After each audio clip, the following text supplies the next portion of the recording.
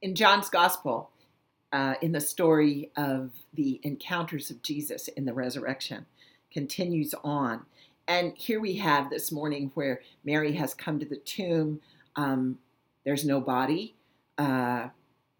She panics and runs back to the other disciples and tells them that they've taken away the Lord's body. So then Peter and John run to get a look at, what has happened.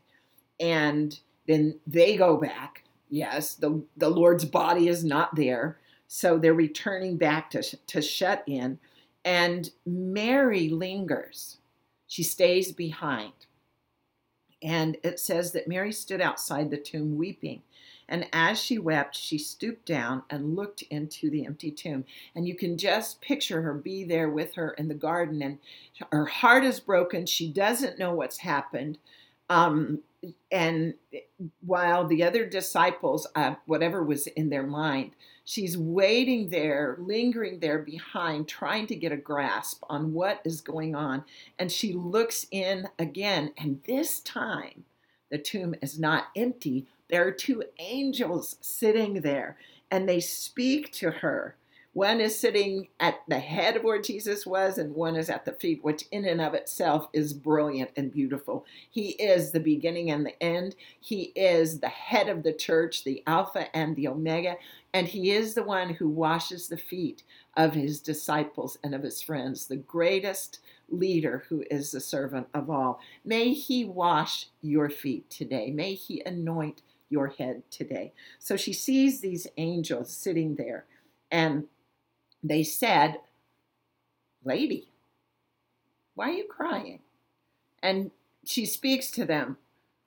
"They've taken away my Lord, and I don't know where they've laid him." So she's still in the natural mindset of this mortal world and of the moment. And it says, when she has said this, she turned around and saw Jesus standing there, but didn't recognize him. Isn't that something? This one that she was seeking, that she had known, that she had loved, had walked with, talked with, who had changed her life, who had delivered her from her serious brokenness and oppressions.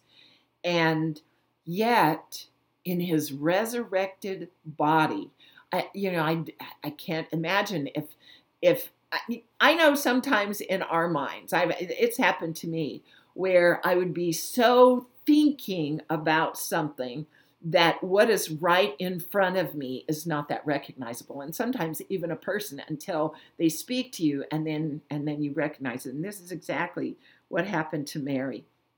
She saw Jesus standing there, but didn't know that it was Jesus.